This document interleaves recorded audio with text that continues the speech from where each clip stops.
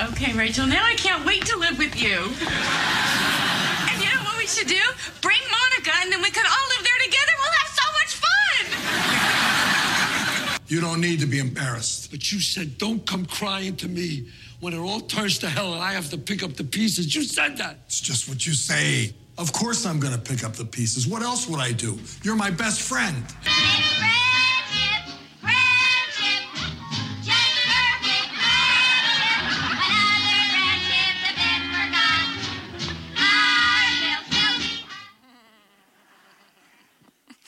One of my favorite lines in all of Friends, Monica, I don't want to get married because I'll have to live with a boy. Good morning, Crossroads. It's good to see everyone here at our Loveland campus, and especially welcome to you if you're joining us online. We're glad that you're part of this whole spiritual growth experience that we're calling the Four Loves. It's named after a book by the same name that was written by C.S. Lewis. And we've been studying the natural kinds of love that God has built into the universe and that God has built into each of us. So thus far, we have looked at affection love. Last weekend, we looked at romantic love. This weekend, it's friendship. Next weekend, it's agape. That's Greek for divine love, God's love. And the Greeks had numerous terms or words for this one idea of love. In English, we just have one, the word love. And in the Bible, it is recognized, these different types of love that the Greeks also talked about. And there's a conversation between Jesus and his disciple Peter in the Gospel of John, where Jesus asks Peter the same question 3 times. Peter, do you love me? Do you love me? 3 times. The first 2 times he uses that word agape. Peter, do you love me unconditionally like God loves? The 3rd time he changes the word to phileo, meaning, Peter, are you fond of me? Do you like me? Phileo means that kind of bond between 2 companions who are closer than siblings. This is friendship love. And that's our topic for this weekend. And our inspiration for this lesson, it comes from Mark chapter 2. It's a different gospel story. This is one of the most famous stories of friendship in the whole New Testament, maybe the Bible. Mark 2, verses 1 through 12. And I'll read it. You can follow along. It's in your program notes that are stuffed in your program. It's also on the YouVersion app. It'll also be up on the screens. The story goes, when Jesus returned to Capernaum after some days, it was reported that he was at home. So many gathered around that there was no longer room for them, not even in front of the door. And he was speaking the word to them. Then some people came, bringing to him a paralyzed man, carried by 4 of them. When they could not bring him to Jesus because of the crowd, they removed the roof above him, and after having dug through it, they let down the mat on which the paralytic lay. When Jesus saw their faith, he said to the paralytic, "Son, your sins are forgiven." Now some of the scribes were sitting there, questioning in their hearts, "Why does this fellow speak in this way? It is blasphemy. Who can forgive sins but God alone?" At once Jesus perceived in his spirit that they were discussing these questions among themselves, and he said to them, "Why do you raise such questions in your hearts? Which is easier, to say to the paralytic, 'Your sins are forgiven,' or to say, 'Stand up, take your mat and walk'? But so that you may know that the Son of Man has authority on earth to forgive sins," he said to the paralytic, "I say to you, stand up, take your mat, and go to your home." And he stood up and immediately took the mat and went out before all of them, so that they were all amazed and glorified God, saying, "We have never seen anything like this before." Now imagine for a moment what it would be like to be paralyzed in 1st century Palestine. His whole world was a mat, probably 3 feet by 6 feet, something like we would keep in front of our kitchen sink. And someone else had to feed him and carry him and clothe him and turn him and clean him. He was utterly dependent. He has no freedom and independence that we so value. And there was nothing that could be done for him medically. No surgeries or prosthetics, no physical therapy, not even a support group with people who shared his situation. No hope for any other kind of life as far as he knows. And anyone in this condition would be a beggar. People would take him on his mat to an intersection, a busy intersection of roads. And he would lie there all day, week after week, year after year, his hope being that people would have mercy and drop a few coins on his mat. And that was his livelihood and lifestyle. And he would dream, certainly, of being able to run and walk and enjoy himself and go to work and come home to a warm family home, maybe play with the neighbor kids, play with his own children. And then he would wake up and look at that ceiling and feel the mat beneath his weight and realize he's a prisoner of the room and the mat. And in his mind, he would never be free because he has no resources, no job, no influence. Based on what he knows, there will not be a different future. But what does he have going for him? I'll come out with it. It's a big one. This guy's got friends. He's in one of the killer small groups of all time. And we should realize these friendships would not have been easy to form. It's not as easy for him to make friends as it is for Joey and Chandler and Ross and Phoebe and Monica. Not at all. They live in New York City, and they're rich and fun. This guy has a physical condition that would have made the deck stacked against him for any kind of friendship to ever emerge in his life. Even in our day, people with mobility challenges face this challenge. They say the biggest obstacle they face are the attitudes of so-called normal people. People in their ignorance, who don't have the courage to make eye contact, who look away out of awkwardness, or maybe who shun or bully. This world is a very fast-paced place, and it is not friendly to people who don't run fast. And parents of differently abled children, they know the pain. They know where the real pain is. It's much harder than just not being able to do the tasks that other people can do easily. But it's this limitation that makes it hard to be in social relationships or to make friends. There is the embarrassment and the bullying or just the difficulty. And I think all parents know what that feels like. Our deepest longing is for our children to be supported in friendship. And there's a barrier to that when people have physical differences. And the ancient world was a much harsher place. People with special needs, the Greeks had laws on the books to kill a deformed child. They practiced infanticide, leave a child out, exposed if there are any deformities. And we know in ancient Rome, there was a law on the books to quickly kill a child with disabilities. And in Israel, this man would have suffered another stigma. Religious Jews believed that if we had this kind of condition, either mentally or physically, that God was punishing us, and there must have been something we did, a sin we committed, to bring it on ourselves. There's a story in John chapter 9 where the disciples asked Jesus about this very question. They're just curious. A blind man walks past them on the road, and they say to Jesus, "Who sinned that this guy would be blind? Was it him, or was it his parents?"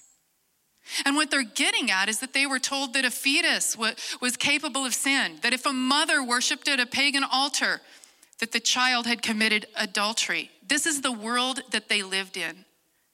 Jesus straightens it out. He's a kind, loving teacher. He says, no, neither. This is news to them.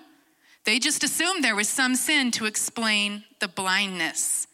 And this man on the mat lived in this kind of world with these attitudes. But there is this little group who grew close to him anyway, and they are devoted to their friend. Do you have any friends like that? Have you ever been in a group like this? Well, we all need to be. We need to be for our health. California Department of Mental Health did a study, and they discovered that if people don't have close, deep friendships, they will suffer in life, physically and emotionally. You are 2 to 3 times more likely to die prematurely, to suffer from burnout or anxiety or depression, and you are 10 times more likely to be hospitalized for a mental disorder, for an emotional episode. Friendship, love, is healing medicine. It's essential to human thriving. It's companionship for the soul. We need friends. They are not just something nice to have. We need them for our physical, emotional, and spiritual well-being. We need friends to be happy. I'll take it one step further. We need friends to become whole. It's part of God's plan for wholeness. We need to be able to listen to and understand another person despite their limitations and flaws. And we need someone in our life to do that for us. It's part of the pathway to becoming spiritually alive. And people rarely drift into this kind of relationship. So I want us to walk through this text, and we'll notice the characteristics of friendship love. I want us each to contemplate what our private world of friendship is like. And I want us to go even deeper than that. I want us to understand what God does in our souls through the gift of friendship. So let's talk about soul friends. Soul friends is the term I'm going to use for this special quality of friendship. We're going to talk about soul friends. First thing about them is they are vulnerable with each other. Soul friends are vulnerable. Can you imagine what this man goes through to become friends with this group?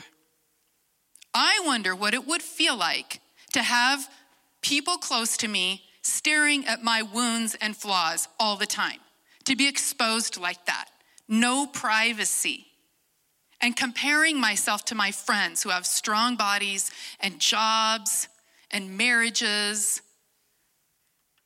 would be hard. But that's not really why the man is vulnerable. That's one kind of vulnerability. But the kind I want to talk about is the kind we willingly consent to. It's a strength of soul to be vulnerable. It comes from somewhere else. We get it by being open and authentic and consenting to be seen, letting people in, and then taking the risk that upon being open, we will still be loved and accepted when we are seen for who we really are. So vulnerability is a condition of the heart. It's a personality trait, and it takes courage. Anyone else in the room watching the Amazon original, The Marvelous Mrs. Maisel? A few people. Pastor Rod Kai is watching it. It's a fun show. It's set in the 50s in New York City, and Mrs. Maisel is a stereotypical 50s housewife. Not for long. She's a talented comedian who's going to rise to stardom, but right now at the beginning, she's supporting her husband who's not as talented as she is. And she has this little habit. Every night she goes to bed with all her makeup on, fresh red lipstick, hair done up. And she lies down very still next to her husband and waits till he goes to sleep, turns off the light. And once he's asleep, she's in the bathroom and she's setting the hair on rollers. She washes the face, moisturizes, and cakes it up with some green goop that's a big old mask. Then she goes back to bed and lies down perfectly still, sleeps just a few hours, and is back up in the bathroom, styling the hair, reapplying the makeup and the red lipstick. Back in bed, he wakes up. And she pretends like that's who she is. It's what makeup can do for us. It enhances our appearance, right? It's putting on a face to manage what people think of us. But we don't just wear physical makeup, do we? We wear emotional makeup. That's trying to hide the real us. And friendship heals us of this flaw. It opens up our soul. And then our friends, we're real and honest and open with each other.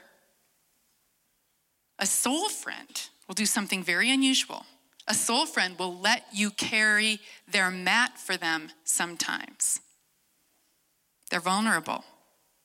And here's the truth about us. Every one of us has a mat. Your mat's just a symbol of your human vulnerability. We all have wounds. We all have flaws. We all have limitations and imperfections. We're all abnormal, if you will. Look at the person next to you. Gauge their level of nod if they look normal. They may look normal, but you get to know them well enough, they're abnormal. Do you know anyone normal that you know well? And if that's true, it means you're not normal either. It's just reality. Each of us has a mat. Maybe your mat is your temper. The temper you can't control. Stuff happens and you lose your center. You have what my Danish friend calls a come apart. That means an emotional meltdown. Hot tears stream down your cheeks. Harsh words spew out of your mouth. You scare kids. You scare pets. Any adult with boundaries uses them with you. They've learned it. And then you wake up in the middle of the night planning your apology. Not a good feeling. It's your mat. Maybe your mat is fear. You read Brene books on courage and being daring. You plan your course, but the truth is, when you have to have a hard conversation, just confronting your mother, your palms get all sweaty, and you're 70. That's fear. It's a limitation. And maybe your mat is a secret. It's a thing you don't want anyone to know, or a period of your life you're ashamed of. Many, many people have a mat of depression and anxiety. It limits our options in life if we have those feelings and those limitations. And all of us have the mat of bad habits that keep us contained, take away our freedom, and we want to hide those things. Every human has wounds and flaws, and we tend to hide. And some people spend their life pretending they don't have a mat, and they appear so healthy and strong. We just think they can walk anywhere they want to walk, all on their own. Oh, they can see other people's mats, but they don't talk about their own. They try to hide their wounds. They try to hide their flaws. And if you're one who has avoided being vulnerable in relationships, or you're not good at this, you won't be able to have soul friends. It's a hard truth. And so here's a helpful question. Who do you let carry your mat for you? Who do you let see your wounds? Who prays for you? If no one comes to mind and you're stumped by that question, that's okay. We can learn and we can grow. Now, we might not turn over the leaf of vulnerability in an instant. It might not be wise for me to come into the room next weekend, and when Josh or Jess says turn and greet someone, I say, "Hi, my name is Katie. I have an online gambling addiction. Will you pray for me? Can I borrow $5? What's your credit card limit?" That's probably not going to work very well. No, we ease into this like we do all kinds of spiritual growth. I'd recommend you start talking to God about it first. We've got this resource for the series with scripture passages, 28 of them for the whole series. And we have 4 journaling questions, and they go in a sequence. And I believe the 4th week, the journaling is about this very topic. Resource looks like a bookmark. There's a bunch of them out at the Welcome Center. You could just journal your way through those 4th week questions and read one of those scripture passages on love every week, and you're on your way to God opening up your heart, learning how to be vulnerable. If there's no one you can think of that you could talk to about this, you can hire someone. It's what a psychotherapist does. It's what a counselor does. It's what a Celebrate Recovery group leader does. It's what our Stephen ministers do here at Crossroads. You could call our church office, and Linda Turkovich will get you a trained volunteer that you could begin to talk to. We can all do it. But if we choose not to learn the art of vulnerability, we'll have some acquaintances, we'll have companions, maybe. We'll have colleagues and associates, but not soul friends. And we'll wonder why we're lonely and anxious. And the man with the mat is not lonely. He's got friends, and they let him close, and they carry his mat, and then it gets better. One day, Jesus comes to their town, and scholars think the house was Jesus's house. That's what it sounds like, where this crowd gathered. And the group of friends is going to go to Jesus's house to hear him teach, and they are naturally, because of this love, they're going to help their friend get there. That's the thing about soul friends. Soul friends serve each other. They work real hard. They sweat for each other. They show up and tell their friend, we're going to see Jesus tonight and we will pick you up at 9. And he has no choice because when they pick him up, they pick him up. And they get to his house and it's packed, standing room only. Back in the day, there were not so many entertainment options. No Netflix, no Instagram, no Eagles games. So when something was going on in town at somebody's house, the word spread and people got together back in the day. Back in the day, that used to happen here in Loveland. It happened on 287. You know that spot on 287 where the northbound and the southbound meet up? And there's a Taco John's there in that parking lot? Yeah. Well, back in the day, in the 80s, there was a Taco John's in that parking lot. And on any given Friday night, there were hundreds of teenagers and their cars. Because when word got out something was happening, we got together. I just bet that Taco John's wants to go back to the days before cell phones, when they could sell thousands of tacos on a Friday night. And I would like to go back to the days before cell phones just for a little while and cruise around with my friends in the car, do the real carpool karaoke. That's Queen, 1975. I was kind of a baby when that happened. I wasn't in high school when that song came out, but we knew it. We knew it. Well, Mark describes this get-together situation, verses 2 and 3. So many gathered around that there was no longer room for them, not even in front of the door, and he was speaking the word to them. Then some people came, bringing to him a paralyzed man carried by 4 of them. So people were crowded outside the door to hear this message, and they couldn't get close. I imagine the foursome was pretty disappointed because they know Jesus. He's their neighbor. He's a healer. They're at his house, but they can't get through to him, and their friend is sick. Then someone must have spoken up because they got to generate an idea. Probably sounded like Ross whining. We got to get in there. And then maybe Chandler Bing goes, okay, guys, let's brainstorm. And remember, when we're brainstorming, there's no such thing as a bad idea. He looks right at Joey. He's actually mocking Joey because he knows Joey's idea will be dumb, but Joey doesn't know that. So he offers up the idea. In innocence, he says, dudes, let's dig a hole in the roof and lower him down. Chandler, any other ideas? But the group doesn't have any ideas, so they go with Joey's hole in the roof idea.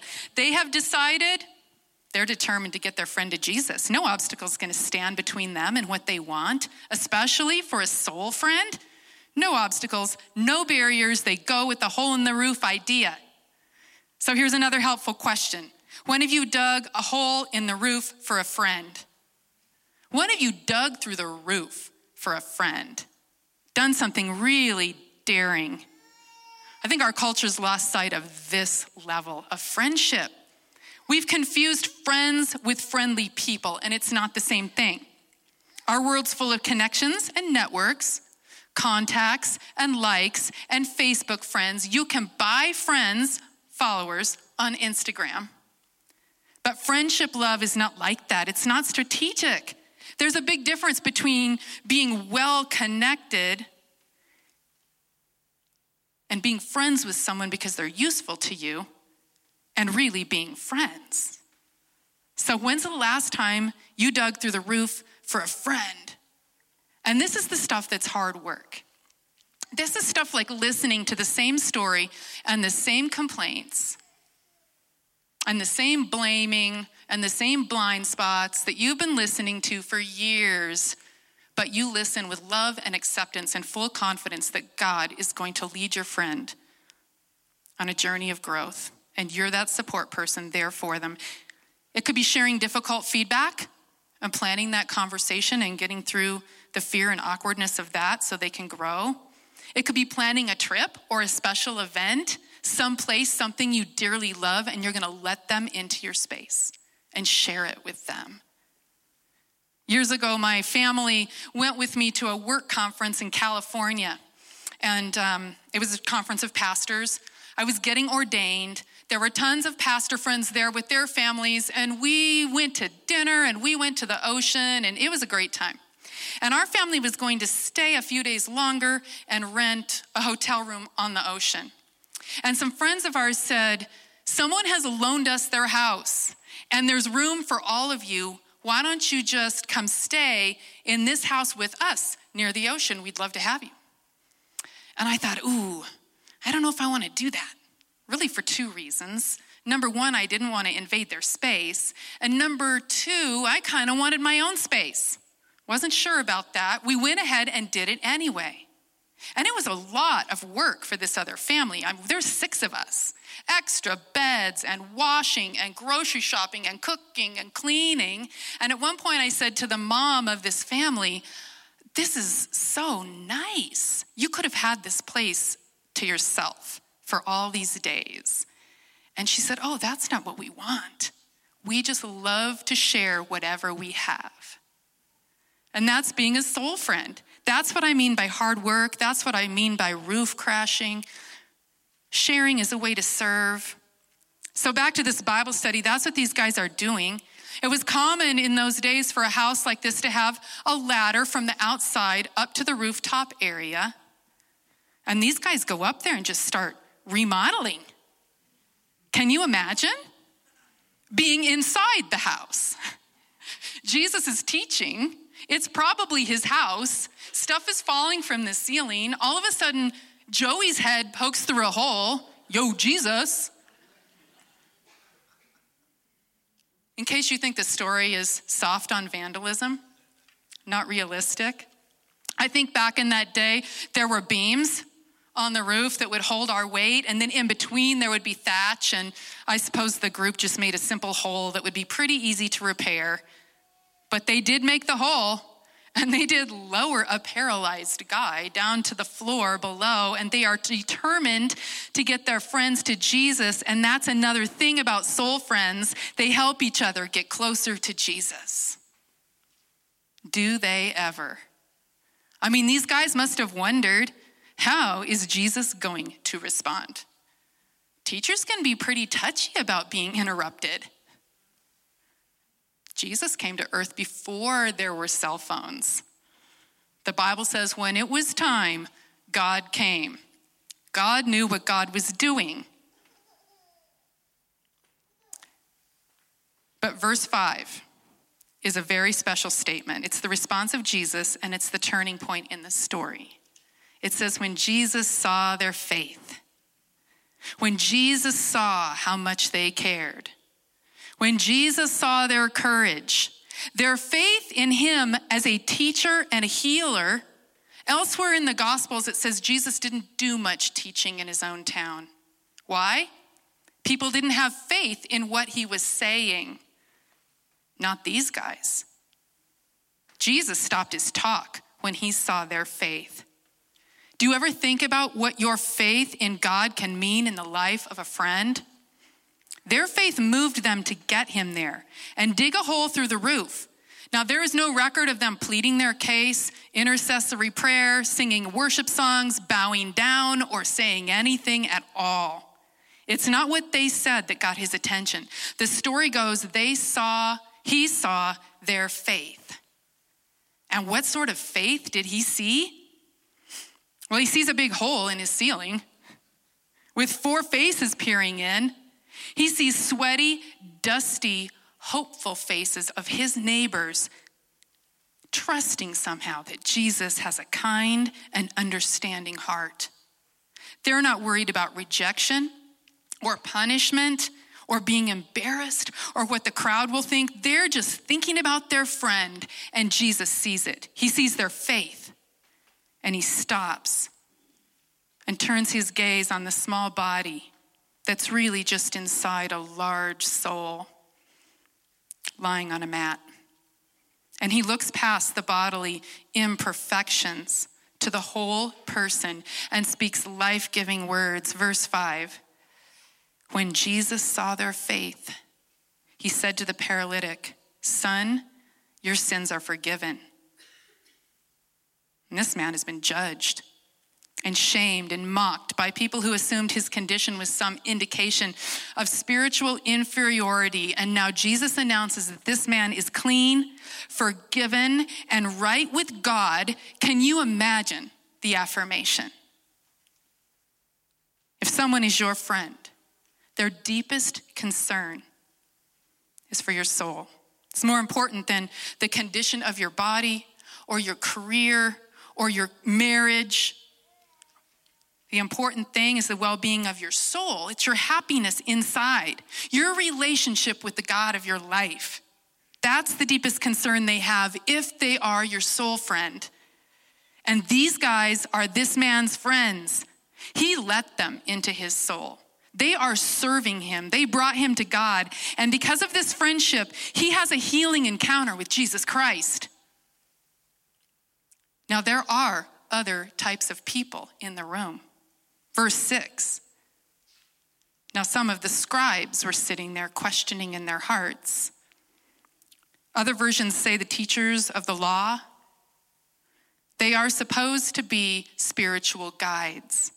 But apparently there is no one in their life who's in need of guidance, of forgiveness, of salvation, of healing. Apparently they are not in need of that. Or if there is someone in their life who needs something like that, they don't think of Jesus' house as a place to bring that person. They don't think of going to Jesus' house for their own spiritual needs. And so we pause here to ponder. Who is on God's side in moments like these? Is it experts with Bible knowledge and strict doctrine, but no spiritual needs and no spiritually needy friends? Or is it this group of roof crashers who are sharing whatever spiritual understanding they have with each other? And there's a warning here. Mark wants us to pause. C.S. Lewis in his chapter on friendship has us pause to recognize that not all friendship groups are healthy. Some groups get together more to protect themselves from having to change and grow, or to oppress those who are outside of their group's way of thinking. But that's not the kind of friendship we're talking about here. Friendship, love, brings people closer to God. And I hope that this church family is always a group of roof crashers. I hope that we remember that the most reliable sign of spiritual maturity is not our Bible knowledge and our doctrine, though those things are important. The reliable sign of spiritual maturity is love. It's a deep, deep love for people and a confident love for God, and a ruthless, abandoning kind of love that desperately wants to bring those two things together. The religious elite in Jesus' living room are watching as all of this is coming down. And they're thinking to themselves, who does this guy think he is? Only God can forgive sins. And forgiving the sin of an outcast, the unforgivable? And of course, that's Jesus' point. That's his teaching point right there. That only God can forgive sins. And that he has forgiven these sins. And he's making a statement about his identity that he himself is God. And he says to them, so that you may know that the Son of Man has authority on earth to forgive sins. He said to the paralytic, I say to you, stand up, take your mat, and go to your home. And everyone watches in stunned silence as this man stands and folds his mat and walks to the door, his friends following closely behind. And in one shining moment, his world went from 3 by 6 to as far as his feet can carry him. And it went from hopeless to hope is here, to all things are possible. And all of this happens because of friendship love. Phileo. There's no love like it. And I have for us 2 final helpful questions. The first one, when have I experienced friendship love? When have I felt this and been a part of it?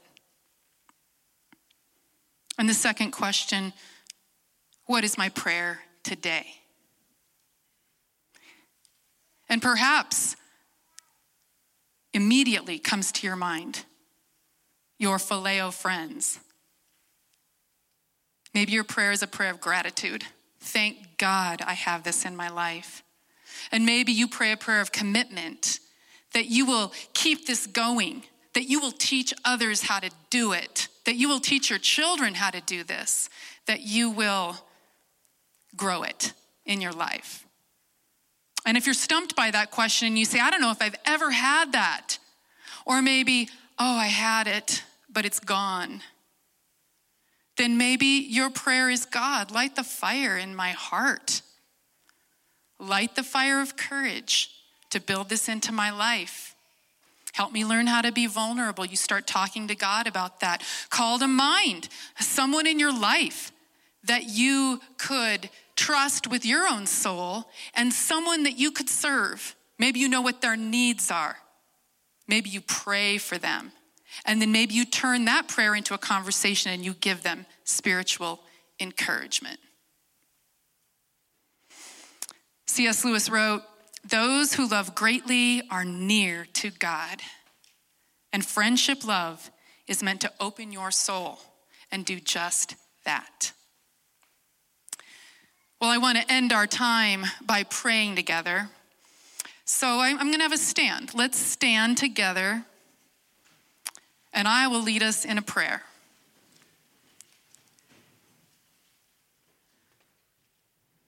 Lord God, we are grateful to learn more about love. There's so much here that we might not be tapped into. We're thankful for some time to really study it. But most of all, we ask you to open up our hearts. We want this to go from our heads to our hearts into our actions, and we want to be more whole people. So whatever the prayers were that came to our minds in the last few minutes, and whatever prayers are formed and given and written in the next week, I pray that you would do more than we could ask, do more than we could imagine, and lead us into better friendships. We pray in Jesus' name. Amen. All right. Well, we have just scratched the surface on this friendship love topic.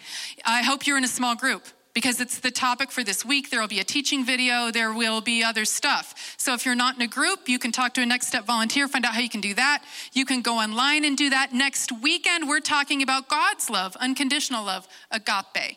We have prayer team members right down front here, both sides. If you need prayer in person, please come down and have a great weekend.